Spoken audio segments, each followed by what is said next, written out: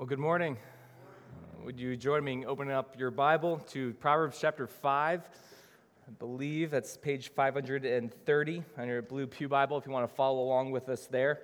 It's been a great morning so far. Just thank you to the worship team for just helping us cling to the Lord's promises this morning.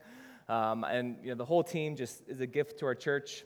I feel like I always have to say this time of year, Tori, now you're going back to college. Where's Tori? You're going back this week. The girl was just blessing us with her voice.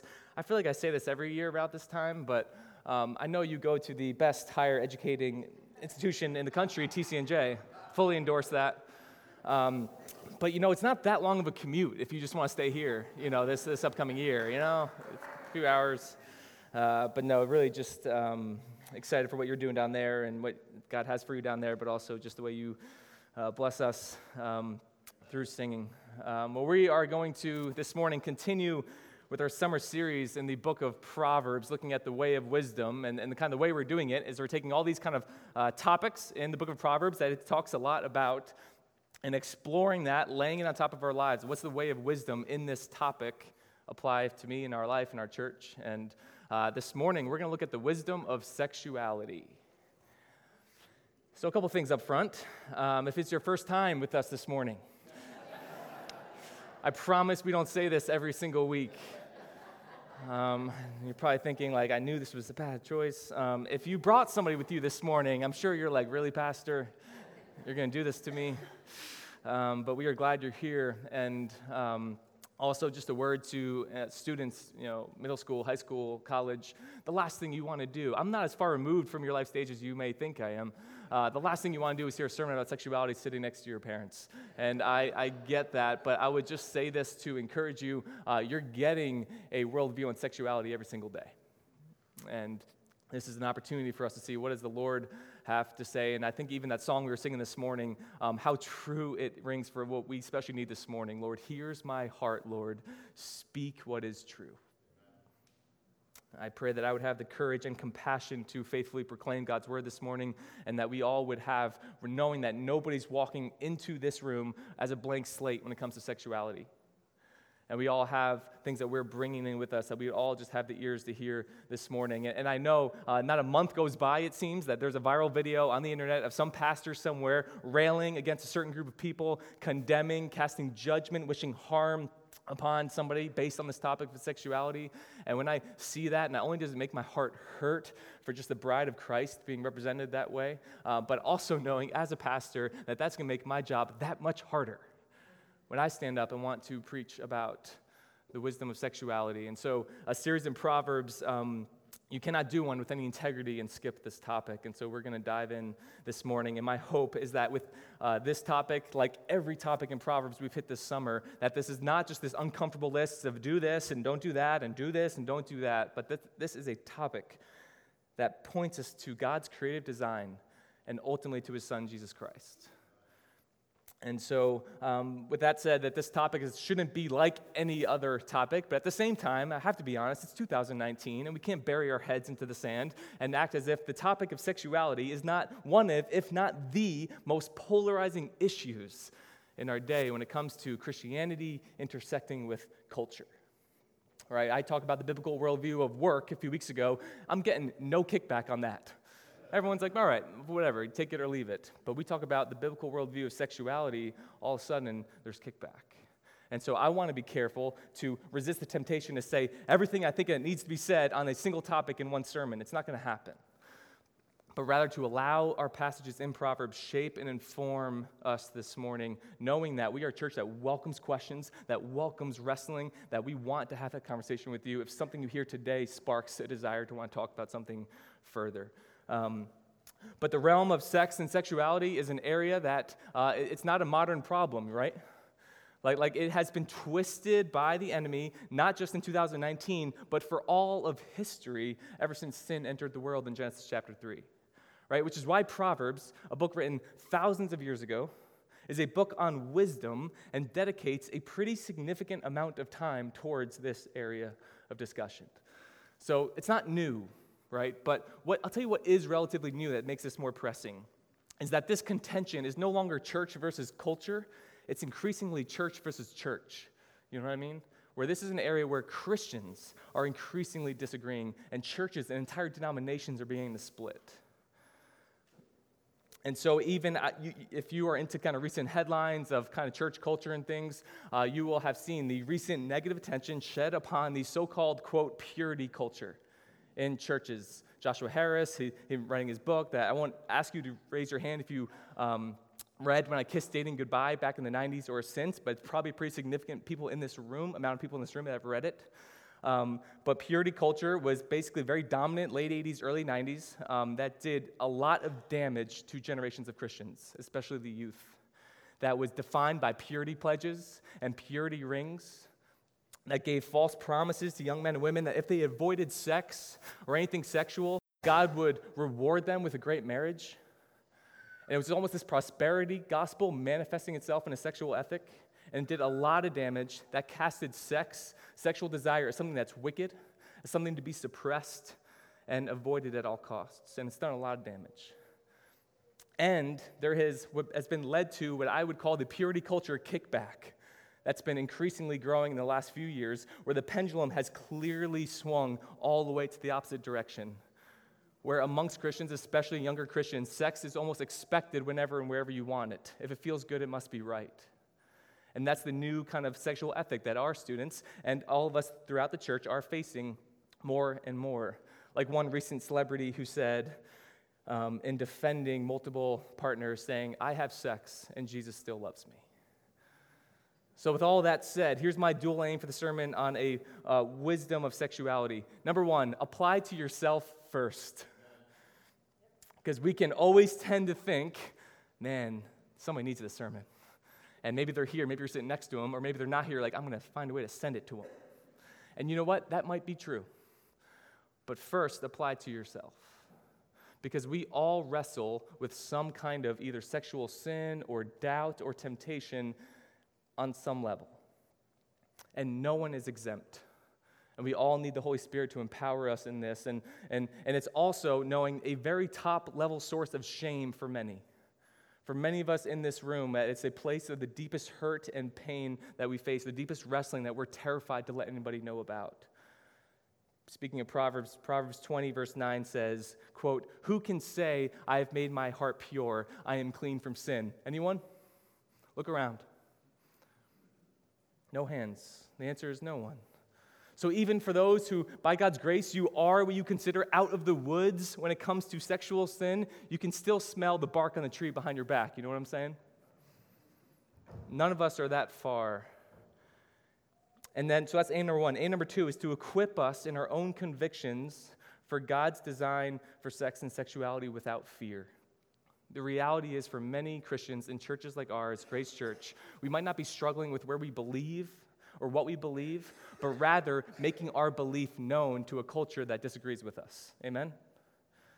Where there's fear, man. There's fear of being labeled. There's fear of being grouped in with those viral videos of that pastor condemning this whole group of people. There's fear of being ridiculed, fear of being seen as a bigot or prude or both.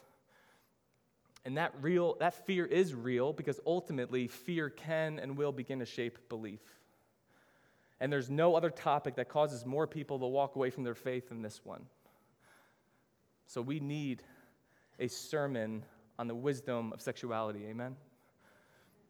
And as it often does, a close look and a study of Scripture provides to be just this oasis in the desert where we are quenching our thirst in a confused and parched world. So we're going to read Proverbs chapter 5. I'm going to read the whole thing up front, and I'll kind of tell you how we're going to approach unpacking it this morning. My son, be attentive to my wisdom. Incline your ear to my understanding, that you may keep discretion, and your lips may guard knowledge. For the lips of a forbidden woman drip honey, and her speech is smoother than oil. But in the end she is bitter as wormwood, sharp as a two-edged sword. Her feet go down to death. Her steps follow the path to Sheol. She does not ponder the path of life. Her ways wander, and she does not know it. And now, O sons, listen to me, and do not depart from the words of my mouth. Keep your way far from her, and do not go near the door of her house, lest you give your honor to others and your years to the merciless, lest strangers take their fill of your strength, and your labors go to the house of a foreigner. And at the end of your life, you groan when your flesh and body are consumed. And you say, how I hated discipline, and my heart despised reproof. I did not listen to the voice of my teachers or incline my ear to my instructors. I am at the brink of utter ruin in the assembled congregation. Drink water from your own cistern, flowing water from your own well. Should your springs be scattered abroad, streams of water in the streets? Let them be for yourself alone and not for strangers with you. Let your fountain be blessed, and rejoice in the wife of your youth. A lovely deer, a graceful doe, let her breast fill you at all times with delight. Be intoxicated always in her love. Why should you be intoxicated, my son, with a forbidden woman, and embrace the bosom of an adulteress? For a man's ways are before the eyes of the Lord, and he ponders all his paths. The iniquities of the wicked ensnare him, and he is held fast in the cords of his sin. He dies for lack of discipline, and because of his great folly, he is led astray. So when it comes to sexuality, the book of Proverbs seeks to give wisdom primarily through a warning, and specifically a warning against adultery. It is the header of all of Proverbs 5. If you looked ahead to Proverbs chapter 6, starting in verse 20, you see another heading, warning against adultery. And then all of chapter 7 has the header, warning against the adulteress. So this is a big deal to the book of Proverbs. And adultery is generally thought of a breaking of a covenant between a husband and a wife, a giving yourself to someone other than your spouse, which we'll kind of hit on in a second. But remember that Solomon was writing Proverbs primarily to provide instruction to young men who were training to be leaders in Israel. So that's why that is the context that this is written in. But being inspired by the Holy Spirit, being timeless instruction as part of the Bible to the church, this is interchangeable where you could change the him and hers in the text. You know what I mean? And this isn't an idea of just men avoid women, but the idea of men and women avoiding adultery. And the adulteress is not necessarily a person, but a temptation of a leading of astray. And so the implication of God's design and order for sexuality is not explicitly stated in Proverbs 5 or the book of Proverbs, but it is clearly implied, and it is aligned with the rest of Scripture. So for all the talking points about this topic in our culture and how complex it is and nuanced it is and difficult it is, the principle of Scripture of sex and sexuality is surprisingly simple and clear. And when you hear me say simple, don't hear easy, that it's just easy to believe or easy to obey.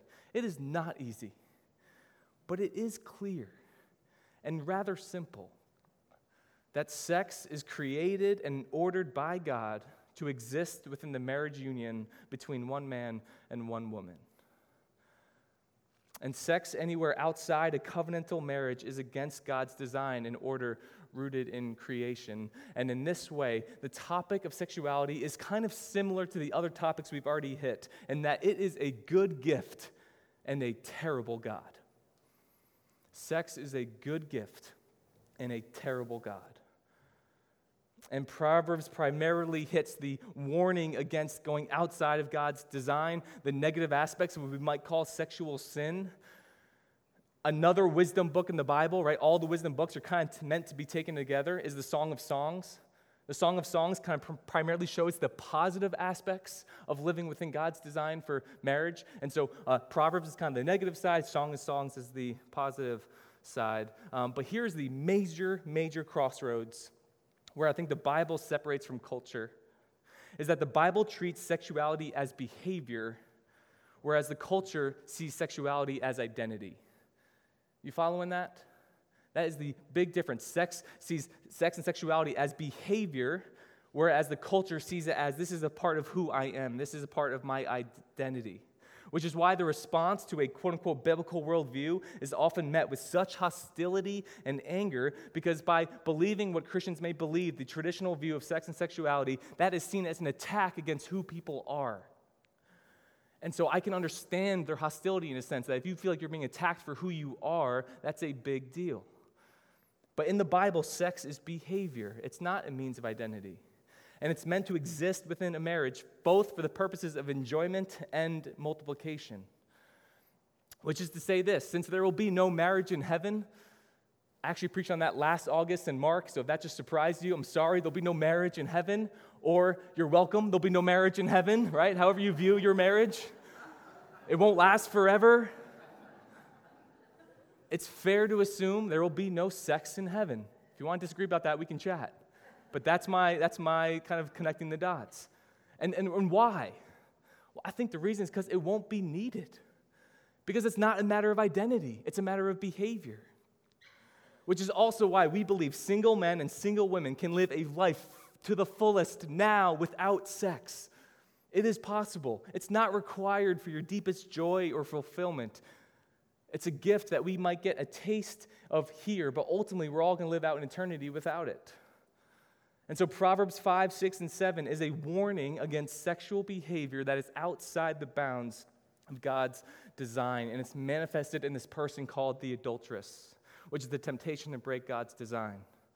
So now at this point, you might be sitting here a few minutes in and go, okay, so this is a sermon for married people. I get it. And I'd say, yeah, it includes married people. And the immediate context is for married couples. But Jesus will take this word adultery and he will expand it in Matthew chapter 5 to show this is actually for all people. Sermon on the Mount, Matthew 5, 27 and 28 up on the screen. Jesus says this, "You have heard that it was said, 'You shall not commit adultery.' But I say to you that everyone who looks at a woman with lustful intent has already committed adultery with her in his heart." Paraphrase, we're all guilty. No one just got freed from that statement, that definition of adultery. And Jesus did not change the definition. He revealed the true definition. And so we're going to break Proverbs 5 and then parts of 6 and 7 down like this, an outline of temptations, consequences, and then finish with practical wisdom. What are the temptations of adultery? What are the consequences of it? And what's practical wisdom to avoid it? So we're going to start with emotional temptations. Let me read verses 3 and 4 again.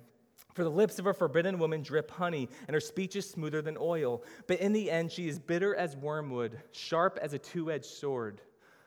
Lips obviously having kind of a double meaning there. There's a physical desire for them, but first and foremost, lips tempt with the words they speak. A speech that lures us into sexual sin, which that line, sweet in the mouth, bitter in the stomach. Proverbs 6, 23, 24. "For the commandment is a lamp and the teaching a light, and the reproofs of discipline are the way of life, to preserve you from the evil woman, from the smooth tongue of the adulteress." Proverbs 7, 4 and 5. "Say to wisdom, you are my sister, and call insight your intimate friend, to keep you from the forbidden woman, from the adulteress with her smooth words." Here's the point. The first steps into sexual sin and adultery are generally emotional and not physical. There's a pastor named Vadi Bakum. He said once, it was actually part of, I think, the family life, art of marriage study that I know many of you guys have done. He talks about being intimate with somebody. When we talk about being intimate with somebody, you generally think physical, right? He says being intimate with someone is always emotional first, not sexual. Because intimacy is sharing with someone something that you don't share with your spouse. And adultery begins with sharing words, some form of communication where you begin to say, I'm telling this to you, I can't even tell this to my husband or to my wife. And it's a recipe for disaster. And all emotional intimacy starts innocent. It starts small because all sexual sin does.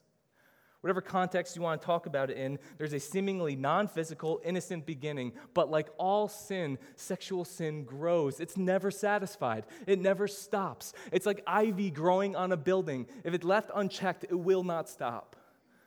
And it will dominate.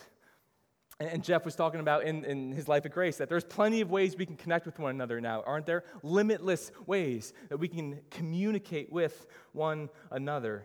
Unlimited platforms. And the danger is that we can use all these platforms to be lured into an emotional intimacy with somebody we shouldn't be. A casual conversation that then starts turning into text messages, or social media direct messages, or emails, which then leads to a way of talking that begins to go down this path where we start sharing things with someone who is not our spouse. And one commentator I was reading this week said that when this happens, this kind of slow drift over time, you can begin to hear the Jaws theme song in the background. da-na, da-na, da-na, na-na, na-na, right? And that's what happens, is that it's this slow drift, but you know it's coming. And it's only a matter of time before somebody's about to get killed in Jaws and many times in our marriages. And even if it doesn't lead to physical intimacy, which it often does, an emotional affair is still a form of adultery. And it's something that lures you in, right? So now we're talking primarily in the context of marriage, but if we're talking to singles in the room, there's also emotional temptation to sexual sin as a single. One pastor I heard said that pretty much all sexual sin gets triggered by one of 5 emotions: loneliness, boredom, being tired, sad, or angry. One of those 5 emotions will lead a trigger you into some kind of thing that it shouldn't be, where we need a pick-me-up. So that's number 1 of temptations, emotional. Second is physical. So while things often begin with emotional temptation, the fact is that God made us with both bodies and souls and minds, and we can't separate those from one another. They are intimately linked. And physical desires, which are good to have, God's created you with physical desire. The answer to this is not suppress your physical desire and see it as wicked, but ultimately we have sinful natures in a fallen world, and we can tend to desire things even when they're wrong. But we are driven oftentimes by physical desire. We become, in the words of Solomon in Proverbs 5, intoxicated with desire. That's an interesting phrase, isn't it? You are drunk with desire off the wrong things. And if this was not true of us, a passage like this would not be necessary in a book about wisdom. I wouldn't be preaching this sermon if this was just something that's ethereal but not real. It's real. And that we've been created with physical desires and we channel them towards the wrong things in our sinful nature. Proverbs 6:25 says, "Do not desire her beauty in your heart, and do not let her capture you with her eyelashes." The eyes are a lamp to the body. And all our senses, especially our sight, triggers desires. And what we see triggers desire for physical satisfaction for ourselves. And so we have a choice. These physical desires can draw us towards God's design for sex and marriage and our spouse, or if single, in our waiting for a spouse, or it can draw us towards what God forbids. But it's always going to be one or the other. In Solomon's day, this physical draw is towards people, right? It is accessed via people. But I'll tell you what's something different about 2019, that they did not have to worry about Proverbs. And that our being drawn to physical intimacy doesn't require another person, but we can access it whenever we want through the World Wide Web. The internet. And I am pro-internet. I'm a millennial, man. Like, I'm in all the social media platforms you can find me. Except Snapchat. I still don't know what that is, all right? I'm waiting for a high schooler to tell me. It hasn't happened yet. Pastor Jeff, you need to tell me. But the internet and the pornography industry that is making billions upon billions upon billions of dollars is thriving as an outlet for physical desire, isn't it? And it's one of those topics we all know about. And here, like, I bring it up from time to time within church, probably not as much as I should, but we have the same kind of 2 talking points, don't we? Yes, it's bad. Most of us struggle with it. We shouldn't do it. Let's go home. But as it pertains to adultery, hear me, porn kills intimacy in more marriages than actual affairs ever will, and it's not even close. I'll share one story. I have a seminary professor down at Southern. I'm actually forgetting his name right now, but he's in his 70s, late 60s, 70s, been in ministry a long time. He was speaking to a chapel of all men and women who were in the seminary. And he was sharing this story about how his wife began this kind of ministry, counseling and kind of being a mother figure to seminary students' wives who were living there with her, and kind of just took that upon herself to disciple them, counsel them, again, be a mother figure for them and answering all their questions, and really created this really neat bond with a lot of women over, this is 50 years now. And she said, one of the top questions she would get from a seminary student's wife was this: how can I keep up with my husband's sexual desire? I want to honor that. I want to be a part of that. Can you help me? How can I keep up with that? Now listen to me. He said 15 years ago, 20 years ago, that started to shift. where the number one question he gets from seminary students' wives is, how can I grow my husband's desire for me? And he looked out across the room, totally silent, and said, what's changed? What happened 20 years ago? The internet. Porn is killing more intimacy in marriages than anything else ever will. And it's killing marriages. And that fact alone gave me chills up my back that this is a way bigger deal than we let on. And so here is our annual reminder as we all gear up for football season starting in a few weeks. Rochelle saw Jets games a couple days ago preaching. She's like, are you kidding me? Like, this is already. Anyway, that the porn industry makes more money than the NFL, MLB, and NBA combined. And it's an industry that feasts upon lust to generate income. And because of its privacy and accessibility, it's the perfect storm for an addiction to grow. It's like the python population in Florida. You guys know how much I hate snakes. And so I have this keen, sick interest in the pythons in Florida. And that it has been the perfect storm for a problem to grow down there because the climate is conducive to their population and reproduction, and there's no natural predators in the region. So since around 2000, when some people released their pit snakes into the wild, thank you very much, and combined with Hurricane Andrew, where a lot of snakes that were being breeded escaped, the result in just 20 years has led to a massive problem for Florida. They capture about 500 pythons a year. They think about tens of thousands get born every year. It's a major problem.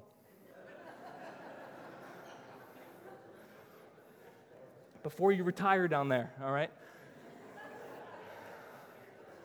But interesting, the same timeline when this professor started talking about when things started to change with the internet 20 years ago. It's only 20 years. A major problem in our generation. Why? Because it has the perfect environment for porn usage to grow, and that it's very private and it's very accessible. And if unchecked, there's no natural predator to shut it down. And the engine that drives temptation for that physical intimacy is lust. Right? Lust is a desire, but not the good desire we've been designed with. It's the selfish desire. You know what lust says? It says, I want to use somebody as an object and not as a person. And porn is a lot easier than having sex with a spouse because you don't have to give of yourself, you just take for yourself. And sex is designed where we are, in turn, giving ourselves. That's the beauty of it. That's God's design for it. You're giving of yourself to someone who is giving themselves to you. And when that covenant union is broken, we just take and we take and we take and we don't want to give. And here's where maybe it gets controversial, is that I think we're all kind of in agreement that porn's destructive. But the Bible says any sexual activity outside of a marriage union is likewise. So obviously affairs, premarital sex, sex trafficking, and that list unfortunately goes on. I think it's all rooted in a selfish desire that says, I want to take and not give. And it's like a fishing pole that shows the worm but hides the hook until it's too late. Those are the temptations, emotional, physical. Now consequences. Consequences being temporal and then eternal. Meaning the consequences we experience in this world, temporal consequences that we reap what we sow. Proverbs 5 goes really in on this. It goes in hard. Verse 9, stay away, lest you give your honor to others and your years to the merciless, lest strangers take their fill of your strength and your labors go to the house of a foreigner, and at the end of your life you groan when your flesh and body are consumed. Just as sexual sin has emotional and physical temptations, so it has destructive emotional and physical results and consequences. Regardless of what your culture tries to tell you, there is no such thing as casual sex. Sex is never just sex. It can never be separated from the emotional state of your soul because it does something in you, right? It's a vulnerable giving of yourself, and it's dangerous because it feels great in the moment, but it gets exposed in due time. Proverbs 14:13 says, even in laughter the heart may ache, and the end of joy may be grief. what can begin in joy, even be joyful for a long season, will ultimately end in grief. What feels good in the moment will not last when it comes to sexual sin outside God's design. And Proverbs 5 relates it to food. I think this is a really interesting thing for us to remember. It's honey on the lips, but feels bitter in the stomach. You know, one thing I'm guilty of is that anyone familiar with Bourbon Street at the Garden State Plaza, the food court? The places that's always quick to give you the free sample? That food's amazing, man. Like, I can never say no to it. And you know what? It's a great 15-minute meal, and I feel awful for the next, 6 hours. And the scary thing is, I know that's the way I'm going to feel, but I start taking that free sample, and I can't say no to it. That orange chicken, are you kidding me? What's in that? Coke? I don't know, but, I eat it, and you're just, immediately, 10, 15 minutes, it's this amazing meal, and then you pay for it for about 6 hours. Tastes great on the lips, feels awful in the stomach. That's how he likens it to sexual sin. True freedom is found in the midst of self-control. This is important because you take that food metaphor a step further. You can eat whatever you want, whenever you want, and say, it feels good in the moment, I'm going to eat it. I don't care what time it is, I don't care how much it is, I just want to eat it. You can do that. But then your health will be in shackles over time. But if you control what you eat, it leads to freedom in your health. And it's the same with sexual activity. True freedom is found in the midst of self-control. And temporal consequences that many of us, here's where a lot of us are walking with a lot of emotion today. And it's good to laugh here and there, but this is really gets the aching of our souls that we feel like we are living in the truth of, currently facing consequences, or we had in the past, of destroyed relationships, of destroying the way we view one another. Ultimately, it robs us of the energy and love that we're called to have for God and for a spouse. And then eternal consequences. Proverbs 5:21-23. Let me read it again, the end of the chapter. For a man's ways are before the eyes of the Lord, and he ponders all his paths. The iniquities of the wicked ensnare him, and he's held fast in the cords of his sin. He dies for lack of discipline, and because of his great folly, he is led astray. There are eternal consequences at stake here. And no matter how we try and spin verses like that, or spin verses like Paul's in 1 Corinthians 6, when he says the sexual immoral will not inherit the kingdom of God, I want you to hear me very close here. This is so crucial. Sexual sin does not send anyone to hell. People don't go to hell because they look at porn. People don't go to hell because they might be attracted to somebody of the same sex. People go to hell because they choose self-glory over God's glory, and they reject the person and work of Jesus Christ. And it's important not to diminish sexual sin because of our cultural moment, but it's also important not to elevate it above every other sin. The church can be guilty of this, right? We're high and mighty on sexual ethics of the Bible, but then we tend to neglect the more, what Jerry Bridges would call, respectable sins. Sins like pride, sins like greed and gossip. But sin is sin. And it's the iniquities of the wicked that ensnare this man in Proverbs 5. He is held fast, interesting phrase, by the cords of sin. But one reason why I think Solomon takes careful attention to warn people, especially these young men, of sexual sin, is that this is the area where most often the most shame resides in us. For many, maybe in here, you don't need to be told that you're in sexual sin. You tell yourself that every single day. And you're harsher on yourself than anyone else is. And you hate yourself for it. And it's a trap. A lot of us just feel trapped by it. That's one reason why I think Solomon brings this up. Let me tell you the second reason. Solomon is careful to say this because he himself struggled mightily with sexual sin. I mean, this man was a strong, God-fearing leader that received the gift of wisdom from God directly more than anybody else on the world. And yet, it was not even enough to defend against his own downfall. You want to read a sobering text? Follow with me as I read 1 Kings 11, 1-4. This is the man who wrote the passage we just read. Now, King Solomon loved many foreign women. along with the daughter of Pharaoh, Moabite, Ammonite, Edomite, Sidon, and Hittite women from the nations concerning which the Lord had said to the people of Israel, you shall not enter into marriage with them, neither shall they with you, for surely they will turn away your heart after their gods. Solomon clung to these in love. He had 700 wives.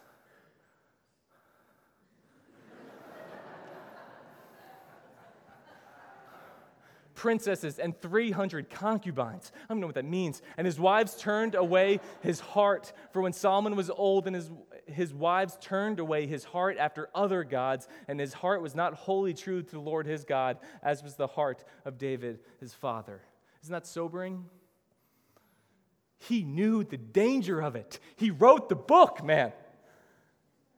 And he fell into it. Church, never assume you're above falling into sexual sin. There's a hook behind that worm. So where can our hope lie at this point? I hope you're hungering for this. Like, are we all just doomed now? But luckily, after warning us for the third time of the call of the adulteress in Proverbs 7, we turn the page to Proverbs 8. First 3 verses.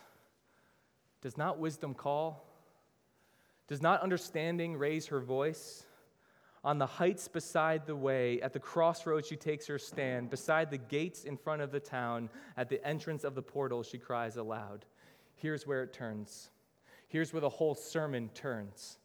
The only way we can be empowered to say no to sexual sin is if we say a better yes to Lady Wisdom. And in Proverbs, this personified wisdom finds its fulfillment in the person and work of Jesus Christ, the true wisdom of God. Our path in this life is eternal destruction unless we respond to the call of Jesus, to the one who stands at the door and knocks, who comes and stands in our place on the cross, and by faith we can be restored in him. This is what it all hinges upon, where we can look at our past, including our past or even our current struggle with sin, even sexual sin, and say, that is wrong and that is shameful. And then simultaneously look at the cross above me, above the screen, and say that we are fully loved and fully forgiven by a sovereign God who would not let us go. There is no level of sexual sin that the cross of Jesus Christ cannot overcome. And there's no stain that the blood of Jesus cannot wash out. Are you hooked on porn?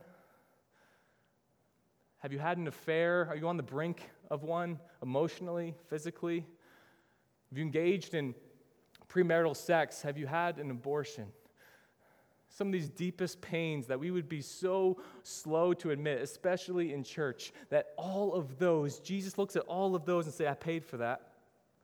That's atoned for. You're made new now. It's a different you. And when we stare at the cross, we can't be prideful in ourselves, but we also cannot be so dejected that we don't forgive ourselves, because the God of the universe looks down on you and sees the perfection of his Son. That's the eternal consequence, and the choice is yours. And I need to shorten this because I don't have time to give us all the practical wisdom. Maybe I'll turn it into a blog post or something.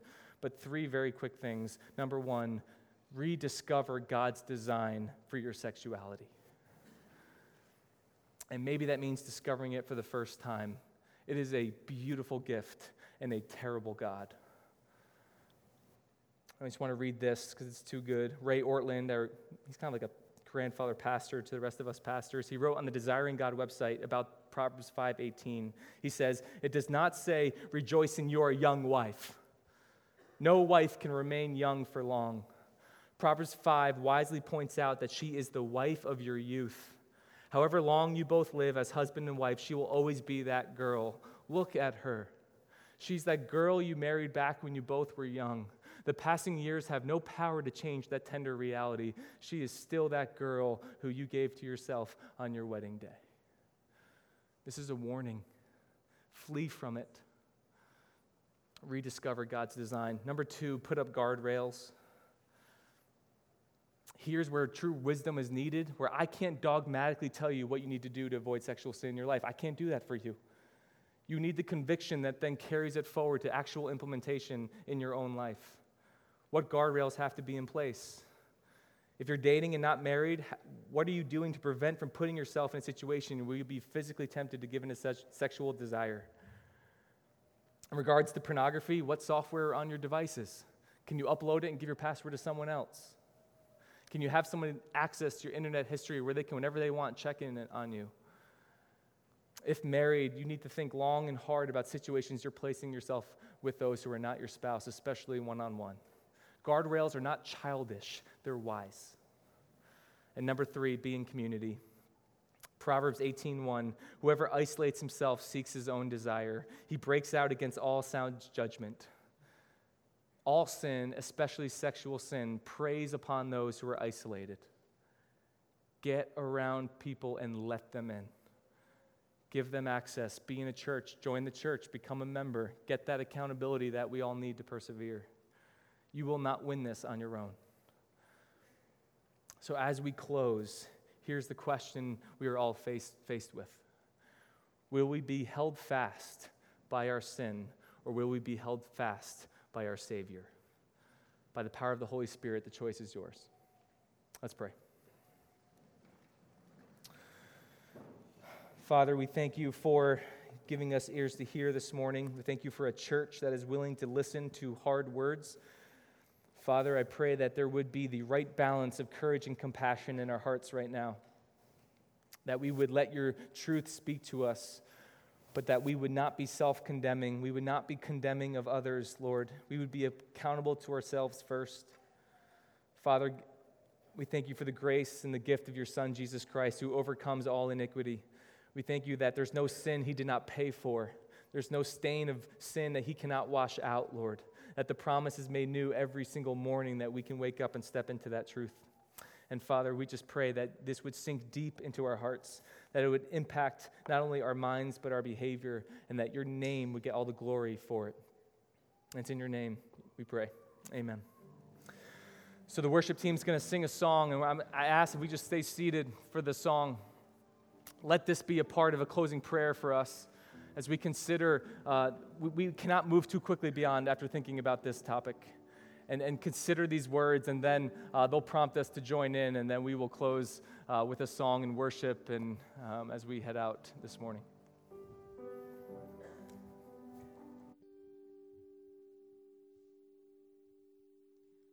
When I fear my faith will fail, Christ will hold me fast.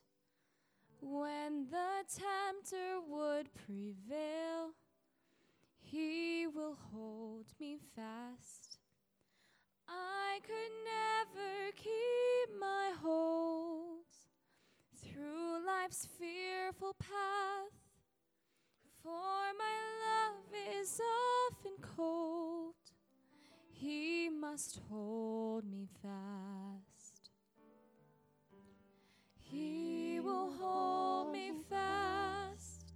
He will hold me fast, for my Savior loves me so. He will hold me fast.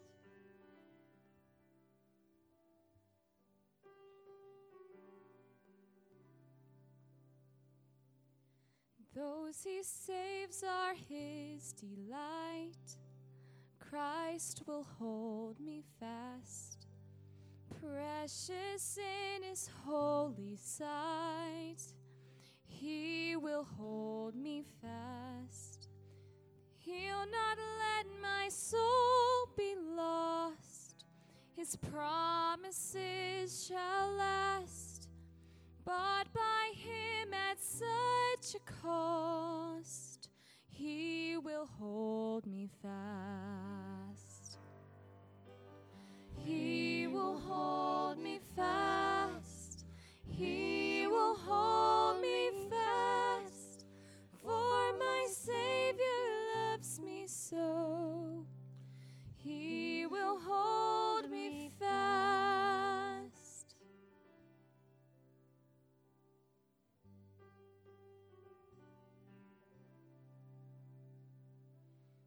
For my life he bled and died. Christ will hold me fast. justice has been satisfied. He will hold me fast. Raised with him to endless life, he will hold me fast till our faith is turned to sight. When he comes at last, he will hold me fast. He will hold me fast, for my Savior loves me so. He will hold me fast. Stand and sing with us. He will hold me fast. He will hold me fast, for my Savior loves me so. He will hold me fast, for my Savior loves me so. He will hold me fast.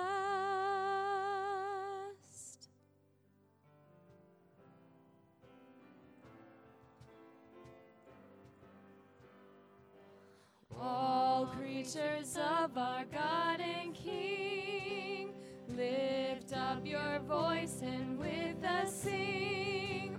Alleluia, alleluia. Thou burning sun with golden beam, thou silver moon with softer gleam. Oh, praise him, oh, praise him. Alleluia, alleluia, alleluia.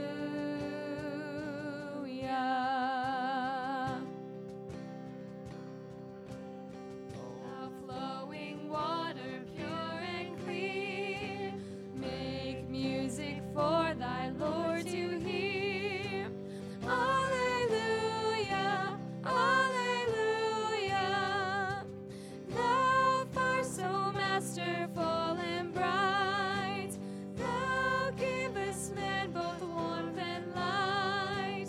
Oh, praise him, oh, praise him. Alleluia, alleluia, alleluia.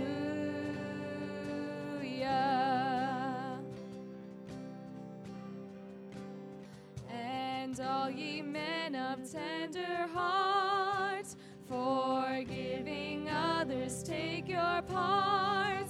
Oh, sing ye, alleluia. Ye who long pain and sorrow bear, praise God and on him cast your care. Oh, praise him, oh, praise him. Alleluia, alleluia, alleluia.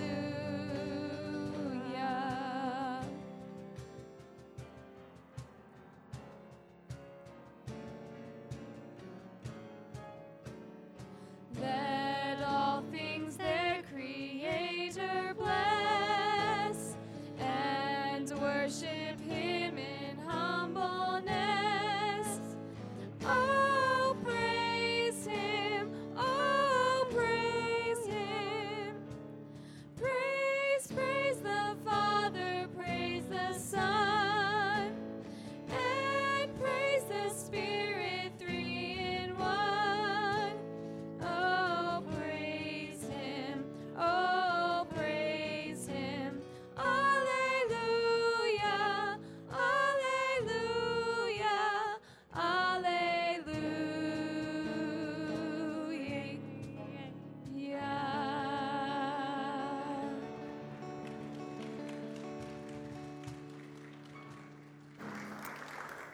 Amen. Thank you for joining us today. Hope you have a great week. And would you just bow with me as we close in prayer?